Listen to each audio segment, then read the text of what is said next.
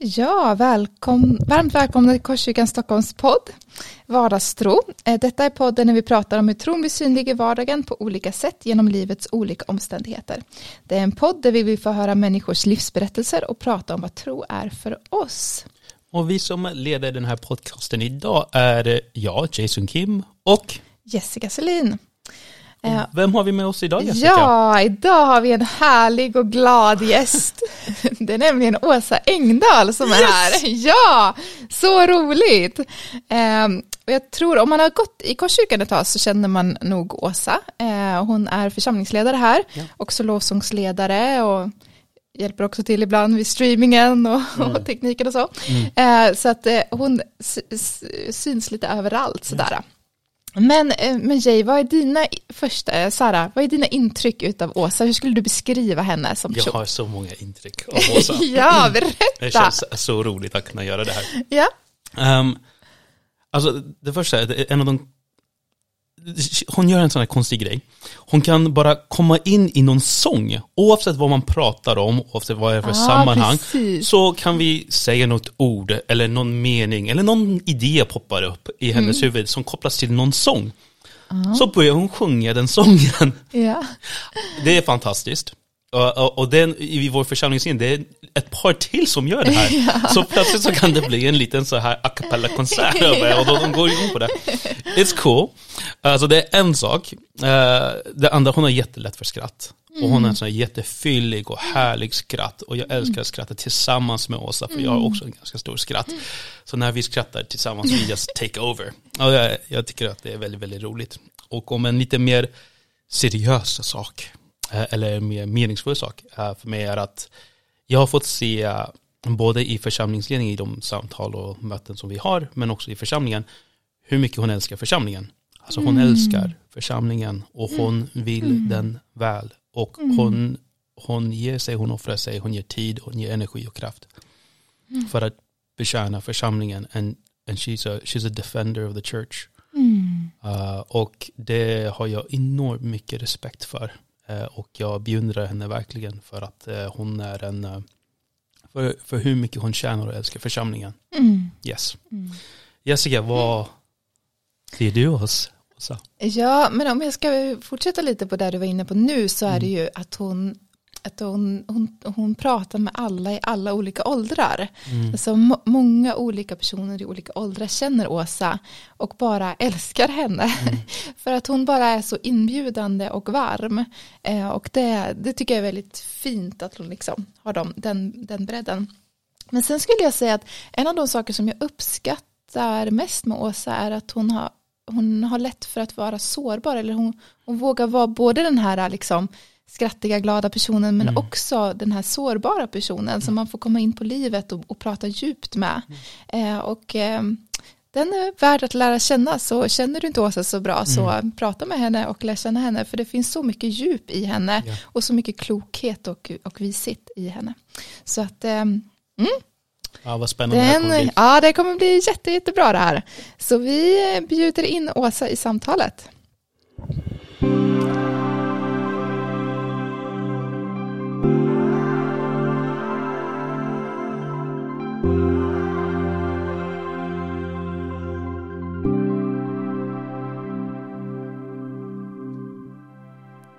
Ja, välkommen Åsa. Tack. Varmt tack, stort tack. Ja, jättekul att du är här. Ja, det är roligt att vara här också.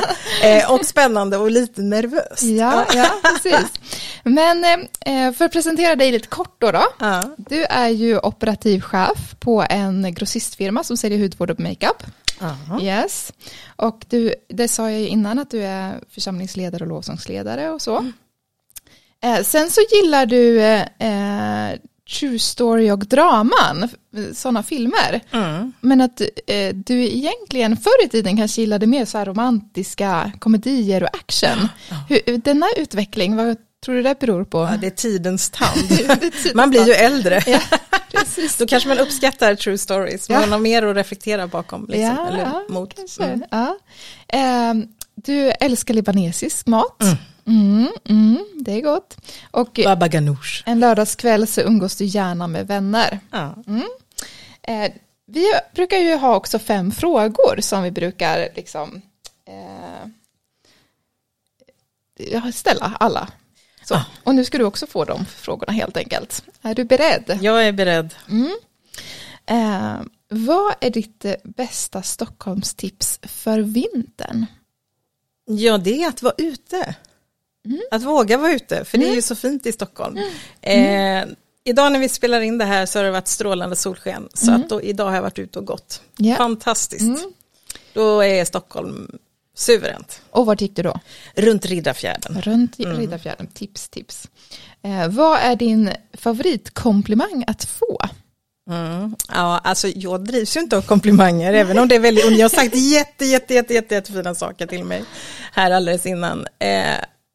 Men det är inte liksom, det är ju jättefint att få, men jag drivs inte av det och sådär. Men om man ska vara lite seriös i det så är det ju när man, eftersom jag leder lovsång och det kommer fram efter gudstjänst eller efter, liksom ett lovsångspass när man har lett, att man, tack för att du ledde i lovsång, det var starkt eller det var varmt eller vilka ord personen i fråga nu använder, och jag tänker att jag har blivit använd av Gud. Det är inte jag, det är Gud de ärar egentligen. Så det är ju väldigt vackert och stort att få en sån komplimang. Okej, då ska du få fylla i den här meningen. Andra skulle beskriva mig som någonting. Men jag vet att jag egentligen är ... Jag tror att folk tänker att jag är men lite hurtig eller sportig, eller inte så att jag liksom utövar bollsport eller på något sätt, men jag är en tränare och sådär. Men egentligen är jag väldigt lat. Det är väldigt skönt att ligga på soffan. Så att vissa saker gör man för att man kanske mår bra av det och sådär, men man mår bra av att ligga på soffan också. Så det är vad är ditt senaste inköp till dig själv? Alltså lite större inköp så. Ja, jag gav mig själv ett klockarmband i julklapp. Till min Apple Watch. Reklam. Jay tyckte det var jättesnyggt. Ja, det är viktigt. Okej, så kommer vi till den här lite mer seriösa frågan då. Vad vill du höra Gud säga till dig den dag du möter honom ansikte mot ansikte? Ja, han står där och tar emot mig med öppna armar och säger välkommen hem. Det är liksom, det är det som är någonstans man ser fram emot. Att träffa Jesus ansikte mot ansikte. Verkligen. Ja, tack för det svaret. Då går vi vidare här.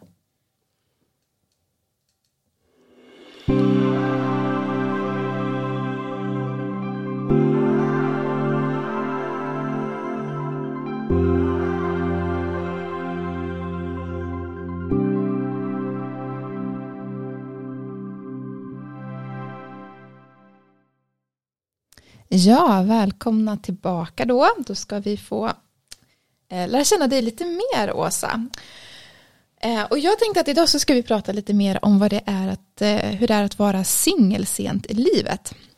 För du är ju som vi sa en väldigt glad, härlig, fantastisk människa. Och du är singel just nu, och jag vet att du ibland brottats med känslor av att känna dig ensam. Men så vi ska prata om det här, och jag tror att det är ett jätteviktigt ämne både för er som är singlar som lyssnar såklart, men också faktiskt för er som är i relation eller har familj eller så. Så att det här blir en viktig podd, tror jag. Men så jag vill börja med att fråga dig, för det är ju inte helt självklart. Har du velat hitta någon att dela livet med? Alltså så, eller är det inte en dröm du har haft, eller en dröm eller så här? Jo, jag har nog aldrig tänkt på det som en dröm, utan en önskan eller längtan. Jag har haft relationer, fast det var ett ganska länge sedan. Så att det är... men det har funnits, verkligen. Och jag tror i de allra flesta fall, vissa är kallade till att leva själva hela livet. För att Gud kallar dem till det. Men jag tror att väldigt, väldigt många längtar och har en önskan. Men man accepterar på något sätt att nej, men det blev inte så som man kanske har drömt, längtat och önskat efter. Och den acceptansen är ju det är ju fantastiskt om man kommer dit hem. Men det behöver inte betyda att det aldrig blir så att man träffar någon, tänker jag. Nej. Även om acceptansen, man någonstans har landat i det. Jag tänker att på ett sätt så här, du hade ju lätt kunnat få någon att dela livet med. Men jag vet ju också att du har vissa tankar om vad som är viktigt. Och om du ska gå in i en relation så finns det saker som inte är värda att liksom kompromissa med. Kan du berätta lite om det? Liksom, vad är det som du ser som så här, det här är inte värt att kompromissa med. Jag kanske skulle kunna få någon, men det är inte värt att kompromissa med det här för det liksom. Dels tänker jag att eftersom jag snart är 50 då, att det är inte så lätt att få, inom citationstecken, få någon. Det är ungefär som att ett par säger att vi ska skaffa barn och att det skulle vara lätt. Men det vet vi att så är det inte. Men för mig har det alltid varit självklart att hitta en man som har en kristen tro och våga leva i den också. Att det är viktigt. Att det inte bara är en hobbyverksamhet. Och tillsammans med, eftersom vi då tillhör Korskyrkan, så har vi en värdering som heter Jesus bestämmer. Och då är det ju någonstans, det betyder ju för oss och för mig att men det är Jesus som bestämmer i mitt liv. Det är hans, liksom vad han leder någonstans. Hans undervisning.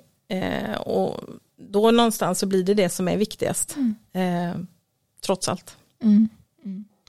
Har du någonsin liksom tvivlat eller tänkt på eller känt liksom att liksom, är det verkligen värt att följa de värderingarna som du har eller liksom det, eller ska du bara släppa dem och liksom bara för att få liksom vara med någon? För jag tror att det kan, alltså, jag vet själv alltså, när jag var singel att jag hade en period där jag verkligen så här, ja, men är det verkligen så viktigt, borde jag inte bara strunta i det här och liksom hitta någon bara som är trevlig och liksom god och glad.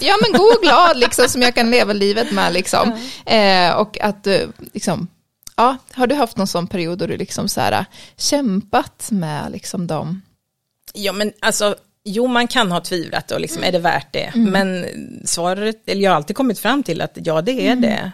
För att eftersom tron är så viktig för mig och att tro på Jesus inte är vilken livsåskådning som helst eller religiös värdering eller något sånt där, då blir det ju det blir så stor del av den man är och det man gör och tid man prioriterar, precis vad Jay sa. Så att då, någonstans så kommer jag tillbaka till att nej, men det är inte värt det att tulla på det. För att men har jag en gång överlåtit mig och sagt ja till Jesus så blir det så konstigt att jag skulle tulla på det för att träffa någon att dela livet med. Då måste, alltså, det rimmar inte i min hjärna i alla fall. Så. Jag vet inte om det är så, men ibland kan jag uppleva att människor kan se en parrelation som frälsande. Jag tror att jag har gjort det i perioder av mitt liv. Liksom, alltså, bara jag blir tillsammans med någon, bara hitta någon som jag kan liksom, så här, då kommer allt bli bra. Typ. Så, lite grann som att det ska rädda en från någonting. Typ. Vad skulle du säga om det? Håller du med om att jag tror att det kan vara så? Vad tänker du om det, liksom, den grejen? Liksom, att vi ibland upphöjer parrelation så otroligt högt i vårt samhälle. Liksom. Och även i kyrkan och i samhället i stort. Liksom. Ja, men jag tror verkligen att det är så. Tyvärr att det är många som men om jag bara var i relation med någon så skulle mitt liv bli så mycket bättre. För att man då någonstans är missnöjd för att man lever själv, ensam, singel. Och det är ju så sorgligt. Det är verkligen så sorgligt. För någonstans tänker jag då att man nedvärderar det liv man har. Att det är ingenting värt. Eller liksom att Ja, typ det är halvt liksom. värt. Ja, men precis. Eller i alla fall mindre värt då. Och så kan det ju inte vara. Mitt liv är ju värt minst lika mycket som ditt, Jessica, eller ditt Jay. Och då det blir verkligen sorgligt. Och dessutom om man nu då tror på Jesus och han säger att vi ska vara fria. Fria att leva. Och då blir det dubbelt sorg på något sätt. För om inte mitt liv är värt någonting, om jag då inte lever i en parrelation, då blir det verkligen, då är jag inte fri. Ja, då blir det deppigt och då blir jag inte fri. Och där någonstans tänker jag att där har vi som församling och liksom att uppmuntra och se och be i det. Att människor ska vara fria. Fria oavsett i vilken typ av relation man lever. Liksom. Och jag tänker, om man nu skulle vara i relation, att livet inte blir bättre. Jag tänker att livet förmeras. Det breddas. Det är liksom inte på en låg skala. Utan man breddar livet tillsammans med någon annan. Tillsammans med Jesus också då förhoppningsvis. Så det skulle jag önska, liksom, om man nu talar till någon som lyssnar på detta, att men verkligen att man vågar leva livet fullt ut. Det är jättesvårt. Och jag vill inte låta klyschig, men någonstans är det att inte hämmas av det. Så. Och kanske att inse att Gud, alltså det är inte först när man kommer i relation med någon som man kan leva ut Guds syften med ens liv fullt ut. Exakt. För det kan jag ibland liksom ha hört, liksom, men om jag bara hamnar i en relation då kommer jag kunna tjäna Gud bättre. Men det stämmer ju inte. Jag tänker att det kanske är tvärtom. Nej, det så ska jag inte säga. Men just att man, nej men verkligen alltså, inte. Du har dina syften, Gud har satt dig på jorden, och oavsett om du har en partner eller inte så är du tänkt att leva ut de syftena liksom. Och så det kan du göra oavsett liksom. Ja men verkligen. Men som sagt, det är ju inte alltid helt lätt att vara singel i ett samhälle där det liksom parrelationer upphöjs så otroligt mycket. Och jag har hört dig brottats med känslan av att, och det är något slags citat tror jag som du har tagit från någonstans ifrån, men att jag är viktig för många men inte viktigast för någon. Jag tänker, när du är i de här perioderna som det känns väldigt liksom så här, väldigt högt uppe, hur hanterar du de perioderna och det där, men den där känslan av att inte vara viktigast för någonting, liksom, vad gör du med det när du kommer i dem liksom? Det är ett citat från riksevangelisten på Ekumenia, Britta Hermansson, som är x antal år äldre än vad jag är, men som lever ensam. Och jag läste en intervju med henne och några andra singlar. Det var precis i början på pandemin också. Så att det var lite intressant när allting bara stängdes ner och sådär. Jag misstänker att intervjun var gjord för pandemins början, men det vet jag inte. Men i alla fall, då sa hon det också, eller att liksom, jag är inte viktig. Jag är viktig för många men inte viktigast för någon. För lever man i en parrelation så är det ändå liksom, de har ju bestämt sig och överlåtit sig till varandra att vi är viktiga för varandra. Liksom. Och då, jag kände det verkligen, hon satte verkligen ord på någonting i när man lever ensam och man bör, liksom, när man ser 50, nu börjar jag snart gråta. Nej men liksom att man, nej men det finns ingen som håller i handen liksom på det sättet. Och då men framförallt var det först skönt att få ord på det. Liksom att, precis, det som är bra med ord på liksom, det som du egentligen har känt. Och om man funderar på det och liksom, men hon skrev också, och det tyckte jag var så bra. Och jag kan nog ändå känna att jag hade gjort det. Att liksom hon hade skaffat verktyg. Hon ser till andra vänrelationer. Vem har nyckeln till mitt hem om jag blir sjuk? Alltså liksom, man sätter upp lite säkerhetsrutiner. Sådär. Ja. Men det, och liksom, jag tror att det är viktigt när man lever själv. Att man ser till också att det finns ett annat jobb att göra när man lever själv än när man lever i parrelation. Men det är fortfarande ett jobb att göra. Men för att svara på din fråga om vad jag gör när jag känner mig ensam, eller man blir påmind om att vad livet är trist, surt, som vi säger hemma i Småland. Men man måste tillåta sig att gråta. Alltså man måste erkänna att liksom, men det är skit. Men jag stannar inte där, utan nu är jag ju välsignad med ett fantastiskt gott humör, och det tackar Gud för varje dag, nästan, tror jag. Att liksom jag kan vara i den stunden, jag kan vara i sorgen, men den varar inte i flera dagar, utan det kanske är en kväll man blir påmind, man tittar något på tv eller hör en podd, alltså liksom någonting som triggar det, att bara, men där är jag ju också, eller vad det kan vara. Och man känner sig ensam, helt enkelt. Och då, men att vara i det. Jag kan inte säga att jag har något liksom sådär magic spell, eftersom vi inte heller tror på det.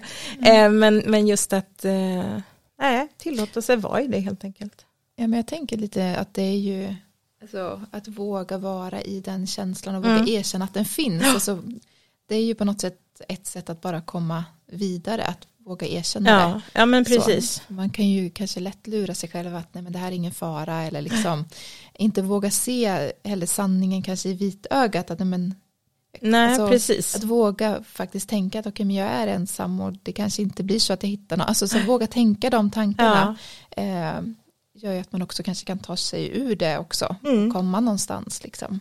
Ja, men precis. Så att det är tråkigt och det är ledsamt och det kommer över ibland. Oftast är det ju när man är själv också. Det händer ju aldrig när jag sitter i ett rum med vänner. Nej, precis. Liksom. För då är ju livet glatt. glatt ja, precis. Så, och fantastiskt på sitt sätt. Så. Utan det är ju när man är hemma själv som det kommer över en. Liksom. Sådär. Ja. Hur tror du att det här påverkar ditt, liksom, alltså att du har den här erfarenheten med dig i din roll som församlingsledare på något sätt? I liksom hur du ser på församling och vad du påminner om. Finns det någonting du har med dig? Det har jag ju säkert, även om jag inte riktigt har tänkt på det så. Men det är klart att jag kan väl identifiera mig med andra i samma situation. Och om jag pratar liksom att man kan hålla det aktuellt. Nu pratar inte jag om att jag är singel varje gång jag kommer till kyrkan, för det verkar ju konstigt. Men det finns ju...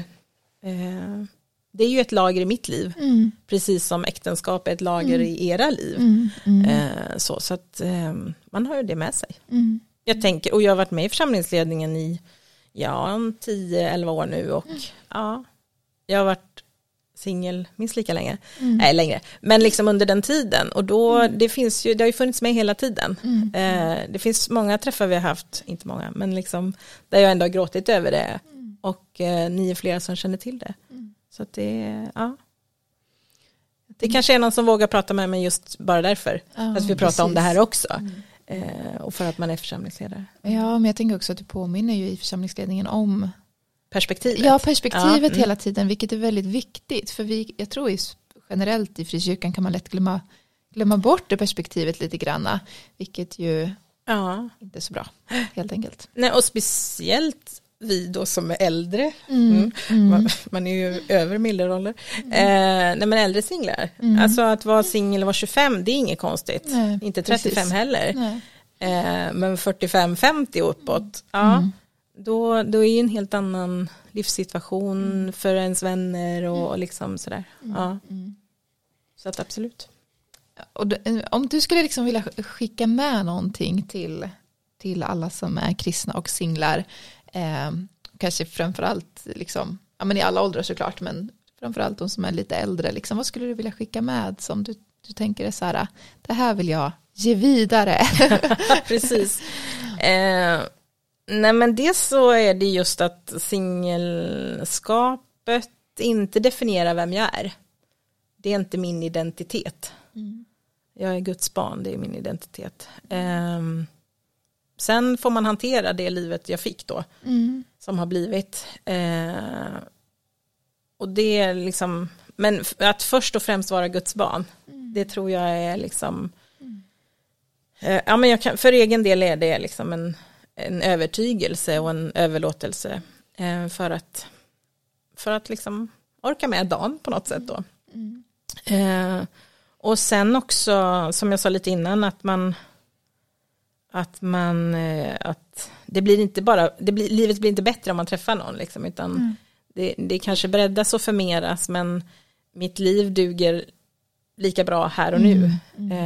Så att, men också, och där tror jag, jag var sån, jag tappade bort, jag stängde ner antennerna under ungefär 10 år i mitt liv och vaknade upp och bara, nej men vänta nu är jag snart 40 och jag är fortfarande singel.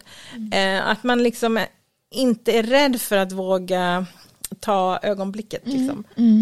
Så, vilket är jättesvårt och stort och läskigt. Men utan för att vara ragga liksom så, men ändå att ha antennen uppe, tentaklerna liksom. Ja, det kan ju vara lätt att man bara tänker att men det kommer hända någon gång och sen så bara liksom låter man tiden gå liksom. Ja, exakt. Och sen, ja, det här kan man ju prata länge om. Men jag tänker att liksom den perfekta mannen finns inte. Nej, det tror jag inte. Det är liksom, nu är jag gammal och krass och pessimistisk. Men jag tror att liksom, har man bara tillräckligt mycket gemensamt och värderingsmässigt inte minst, så tror jag man kan passa för flera. Liksom. Det finns inte en rätte. Liksom. Det är inte Disney-teologi vi håller på med här. Nej, inte Disney-teologi precis. Utan hellre då att jag försöker bli den rätta under tiden. Och så får Gud göra. Också inte bara sitta liksom tillbaka och rulla tummarna och tänka att Gud fixar det där.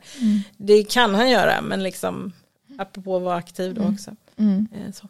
Det tror jag är jätteviktigt, för det tror jag låser många, att man liksom måste känna att det ska kännas så otroligt rätt och bra, att det nästan ska liksom, nästan att man ska liksom känna att alla problem försvinner ur ens liv och liksom man ska bara, och det där är ju inte, det är inte så det funkar, utan snarare kanske det ibland tillför lite problem, för man förstår inte varandra och man kommunicerar fel och liksom sådär, och att liksom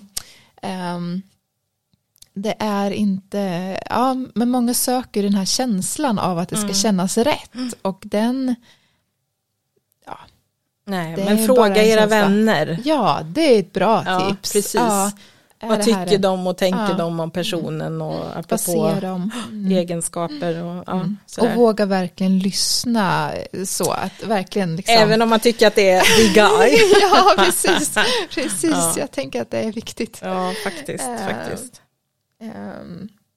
Men det tror jag alltså, också till alla som är yngre, att det är nog någonting som man lätt går på lite grann, för det är det samhället på något sätt pratar om. Det är inte det Bibeln pratar om, alltså, utan i Bibeln är det mer att du väljer någon och så blir ni rätt för varandra, och ni väljer varandra. Ni väljer att älska varandra, och i det blir ni rätt för varandra. Medan samhället sätter mer så här, du ska hitta av någon av alla de här miljontals människorna, så ska du hitta en som verkligen, när du hittar den, då kommer allt bara bli bra liksom. Och så funkar det inte riktigt. Nej, det gör ju inte det. Nej. Men vad skulle du vilja skicka med till alla som lever i en parrelation och har familj och barn och liksom hela kittet, liksom i det här? Det finns några grejer där. Det gör det ju. Alltså jag tänker att bjud hem oss. Särskilt ni med barn.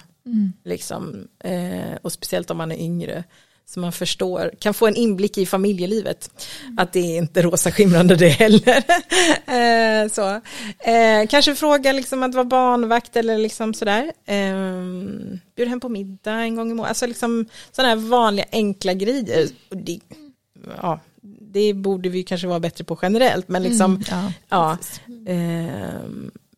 för jag tror, och speciellt i Stockholm och singel, och liksom, det är ju en ensamhushållens stad liksom, att bara det att komma hem till någon och äta middag fast det är kaos där liksom vid middagsbordet, det är fantastiskt. Och det visar någonstans på vad livet kan vara också. Och det om jag skulle ha problem med det, antingen så kan jag ju tacka nej till inbjudan självklart, men också att då har jag ju också saker att jobba i mig själv. För det är kanske det jag drömmer om. Jag vill träffa en man, jag kanske vill få barn, om det nu går. Och så, men då kan man också hamna vid det där kaosmiddagsbordet. Så att någonstans så att få en inblick i vad familjelivet kan vara då. Eller? Ja. Och är det ett par så handlar det ju mer kanske om samtal då, om hur det är. Så. Nej men och framförallt vid storhelger tänker jag. Ja, alltså jag har precis firat jul. Det kan ju vara jättejobbigt för många att, även om man har en familj att åka till och fira jul med, så kan det, om en syskon sitter där med familj eller respektive, så kan det kännas jobbigt. Eller man är ensam och vem ska jag fira påsk med, eller vad det nu kan vara. Men vid storhelger tror jag att det liksom är extra känsligt för många som är singlar. Så att det är väl verkligen en utmaning liksom då. Och jag tror att det spelar inte så stor roll. Man kanske, jag vet inte om man som par eller familj tänker att nej men de vill väl inte komma hem till oss. Men jag tror ni skulle bli förvånade faktiskt om man frågar. Sådär. Bra. Så bjud hem. Ja men precis. Helt enkelt. Och till slut, alltså, jag vill ju prata lite om det här med dating. Det är ju väldigt intressant sådär. Ibland så känns det som att, och jag vet själv att det har varit så för mig också, att det känns som en väldigt stor grej för väldigt många. Att nästan lite grann som om jag börjar dejta så ska jag typ vara säker på att jag vill gifta mig med personen innan jag börjar dejta liksom. För att jag liksom ska vara riktigt säker. Och det är ju såklart att då vågar man, eller man går på en dejt och sen så vågar man inte mer för att då kanske man liksom så här. Håller du med om det liksom att det finns, och hur skulle du vilja att dejtandet såg ut i frikyrkan? För det finns ju såklart en balansgång mellan att men du dejtar faktiskt Guds barn här, och samtidigt, och det är ingen som du kan behandla respektlös eller så, men samtidigt måste du verkligen få en chans att se vem den är liksom, och då kan man behöva träffas några gånger och hänga ett tag för att verkligen se det, om det verkligen är någon. Vad ser du det här, och liksom, hur skulle du önska att det såg ut? Jag tror att dejtandet kan se olika ut beroende på vilken ålder man är, för det första. Men ett problem som finns i församling, det är ju att vi är familj och vi är syskon och vi är systrar och bröder. Så liksom man har någonstans avsexualiserat varandra i det. Och eftersom att få liksom se någon att men han verkar nice liksom, eller hon då, om man är kille, då någonstans så liksom, apropå antennen och tentaklerna ute, att man lite grann har, nej men vi är ju familj liksom, att man inte ser det riktigt, att man inte vågar erkänna sin manlighet eller kvinnlighet. Så att det tror jag är en stor del. Och så blir man lite rädd för det också, kanske. Så. Men också att vilka signaler sänder man? Det tror jag många, det är både av min egen erfarenhet, liksom att, nej, han tänkte inte alls så, okej. Helt misstolkade signaler. Och det kan ju, alltså självklart ligger det hos mig också då, att man längtar så efter någon som man tolkar allting. Så det måste man ju själv rannsaka sig att, så. Men vad sänder jag för signaler liksom? Är jag intresserad av personen på det sättet? Eller är det bara en liksom, bara jag träffar han eller hon liksom sådär. Så det tror jag man ska nog reflektera lite över också, om man är singel. Och inte bara vara pepp och på liksom. Nej, på det. Precis. Nu är det ju pandemi, så då kramas vi inte så mycket, men annars kan det också vara lite förrädiskt liksom, och vi kramar till höger och vänster. Och det kan ju vara jättejobbigt om det är inom citationstecken fel person som kramar liksom, och sådär. Men så att det finns lite sådana saker som man faktiskt kan tänka på, både som singel och som icke-singel då, tänker jag, att vad sänder man för signaler. Men raka besked. Ja, men att liksom det är hellre ett rakt ärligt svar än ett liksom undanglidande eller att man inte hör av sig eller liksom sådär. Jag tänker att det handlar ju om att ha respekt för den andra och att exakt. du är Guds barn och du behöver få höra vad jag liksom så här. Ja. Och jag menar, det handlar ju inte bara om att dejta, det handlar ju generellt med människor. Det är jättesvårt. För man kanske sårar någon då eller sådär, men ett ärligt svar är ju liksom bättre. Att driva av plåsters fort är mycket, mycket bättre än att försöka långsamt ta bort det. Sådär. Och sen bra avslut. Tänker jag. Att vi lite, det är inte bara kanske i kyrkan utan generellt vid relationer, att man, eller vid dejtandet, att det bara glider ut eller man har inte bra samtal eller liksom apropå att respektera personen som man har framför sig, bredvid sig så, att man, bra avslut. Så att man vet, var är det här? Har vi avslutat relationen nu eller dejtandet? Eller, så man inte behöver gå och undra. Eller, nu talar jag både av egen erfarenhet och allt vad jag har hört genom åren. Liksom. Så att det finns där ute. En del kanske tycker det verkar jättekonstigt, men tyvärr så. Nej, men absolut, jag har också varit med om att man så här väntar en vecka på att få ett svar på någonting och man bara så här, vad håller du på med liksom? Det är ju jättemärkligt liksom. Och för den som får vänta så är det jättejobbigt, då är det bättre att bara höra att nej tyvärr, jag är inte intresserad och hej liksom. Då vet man det liksom, kan man förhålla sig till det liksom. Så. Så det är ju svårt, det är det, och framförallt sen är det ju det här också att man då är i samma kanske församling eller vänkrets, om man då kanske är sådär. Just därför vill man ha bra avslut. Om man dejtar någon i samma gäng, att om det nu inte blev så, eller man har en relation liksom, att det kan vara jobbigt att komma tillbaka till gudstjänst veckan efter då liksom. Och det är ju fullt förståeligt, men ett bra avslut gör ju det antagligen att man kan gå vidare lättare. Precis. Jag tror man tjänar mycket på det. Det är bra tips, tycker jag. Det får ni ta med er ut i vardagen. Och våga ta initiativ kanske också. Absolut. Att liksom, men så är det ju. Är du intresserad av någon så visa det då.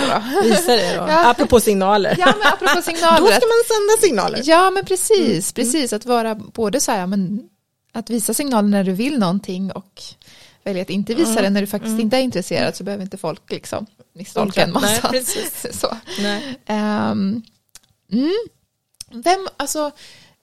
I det här när man är singel och så kan det också skapa, alltså så här, Gud finns ju alltid med i allt det där. Alltså, men Gud tar ju olika roller i ens liv beroende lite på vad man behöver i livet. Liksom. Vissa perioder där får man mer känna att Gud är som en pappa eller så som uppfostrar en, och andra perioder så är han mer en vän och så vidare.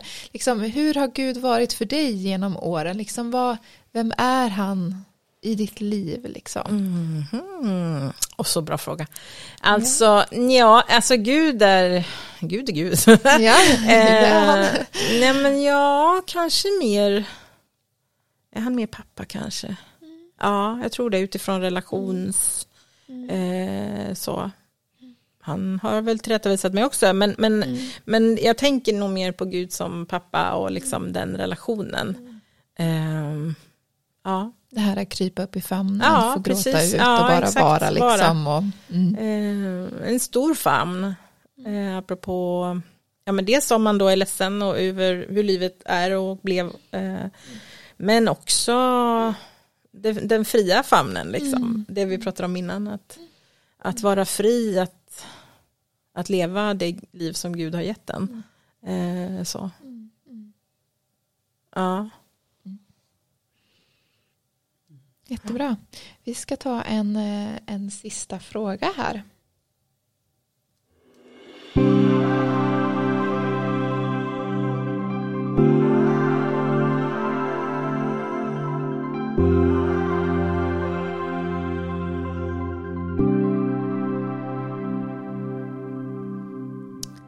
Ja, Då, Åsa, vill jag veta, vad betyder ordet vardagstro för dig? Vardagstro. Alltså tro varje dag. Ja. Vi har ju lekt med de där orden ganska länge nu i Korskyrkan. Och som församlingsledare har jag varit med i hela den processen också. Så det är verkligen, jag har försökt rannsaka mig själv vad som är, när man har pratat i de stora sammanhangen. Och så liksom vad landar i hos mig i mitt liv. Men hur man än vänder och vrider på det så är det ju ändå liksom vad gör min tro på Jesus för skillnad i mitt varje dag när jag går till jobbet eller träffar vänner eller går till gymmet eller vad det nu kan vara. Och då är det verkligen det här att man har den här extra power. Nej, men något extra dimension som är med den varje dag. Och jag tror mer på den personliga relationen med andra människor, att liksom få visa vem jag är för att Jesus bor i mig, än att någon annan liksom uppifrån ska säga att nej, men du ska tro på Jesus.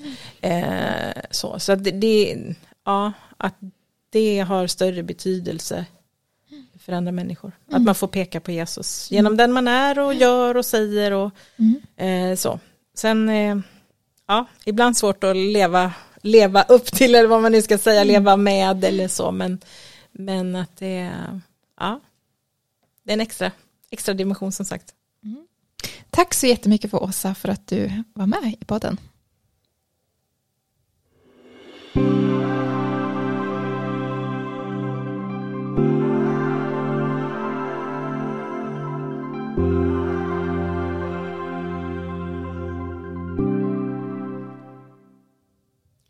Ja, det var jättespännande att få lyssna på er samtal. Jag skulle ha varit med lite grann i samtalet, men jag fastnade lite på om att bara lyssna, för att jag tänker att hon tar upp många perspektiv som fick mig mer att fundera. Och du ställde liksom många frågor som jag faktiskt tänkte ta upp, men så det var väldigt bra. Alltså en sak som jag tänkte på, jag reflekterade väldigt mycket kring Åsa som person och det som hon säger, och att det här citatet som var lite så här en tuff, liksom, det är en lite hård liksom, citat att kunna liksom ta, men att, och hon sa att men hon kan vara liksom ledsen och hon kan gråta och hon kan tycka att det är jobbigt, men hon stannar inte där, och jag tänkte att det där är ganska, det är it's brave. Alltså it's brave. Men jag tänker också att hon vågar ändå vara meningsfullt för andra. Och det är nog det som jag uppskattar ännu mer utifrån att ha lyssnat lite mer idag kring liksom det här liksom singleness. För jag vet att människor kommer till henne. Jag vet att hon har liksom människor som hon är nära, and she continues to be meaningful for other people. Och jag tänkte också liksom hennes uppmuntran till andra att era liv är värdefulla, det är inte så här halvvärdefull. Och jag tycker själv att relationer är faktiskt en del av vårt syfte, men det är inte romantiska relationer. Nej, precis. You know? Och jag tänkte på liksom hur hon bidrar till en andra människas liksom välmående, deras utveckling, deras mognad, stöd, omsorg, like how she's there for other people, like how meaningful that is. Och jag tänker liksom det är flera äktenskap som saknar de element som hon ger i henne som krets. So I'm like, so she's still living out very much. Alltså hon lever ut fortfarande väldigt mycket relationellt i sitt liv, och jag bara, good for you. Jag blir så här ännu mer så här respekt för Åsa. Boss lady är hon, det är bra. Precis. Ja, men jag tänker också just det här att inte att leva livet fullt ut, och att du är faktiskt liksom, du kan leva i Guds syften för ditt liv, och det finns liksom inga hinder i det, även om du är singel. Det tycker jag, men det var en jätteviktig tanke liksom att ta med. Och hennes lite krassa svar liksom att det finns ingen perfekt liksom andra eller partner som man ska leta efter, utan bara så här, nej men hitta någon där du har värderingar som liknar varandra. I alla fall det kommer ju underlätta betydligt i livet. Och det tänker jag också är en sån här viktig sak att ta med liksom att och nu, alltså jag tänker Åsa är ju väldigt liksom stark liksom som person.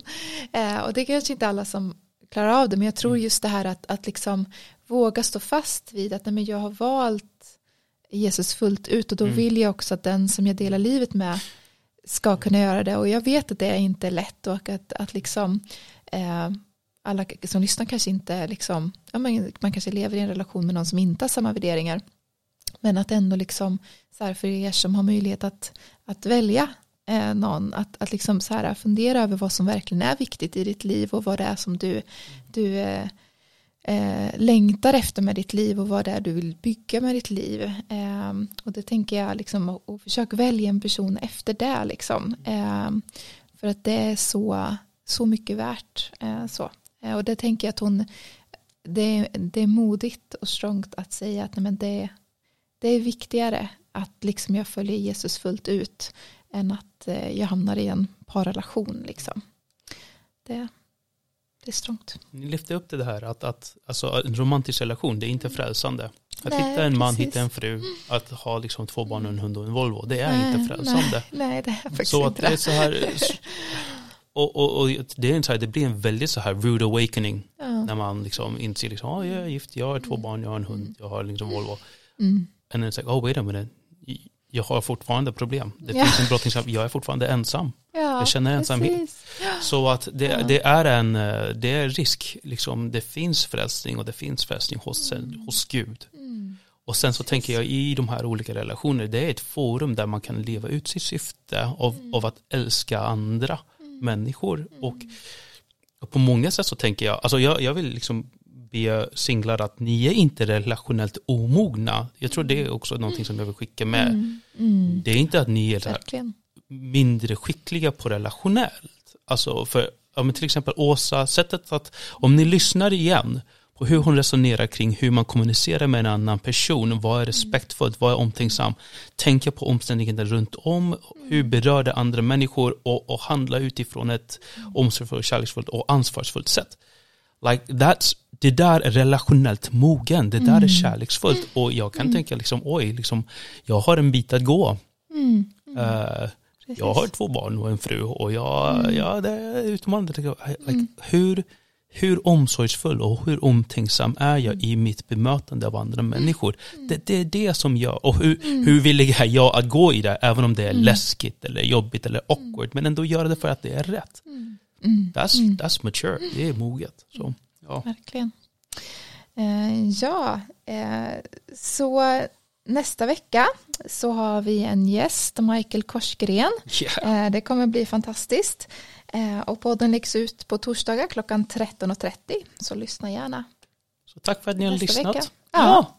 Hej då. Podden finns där poddar finns. Hej då.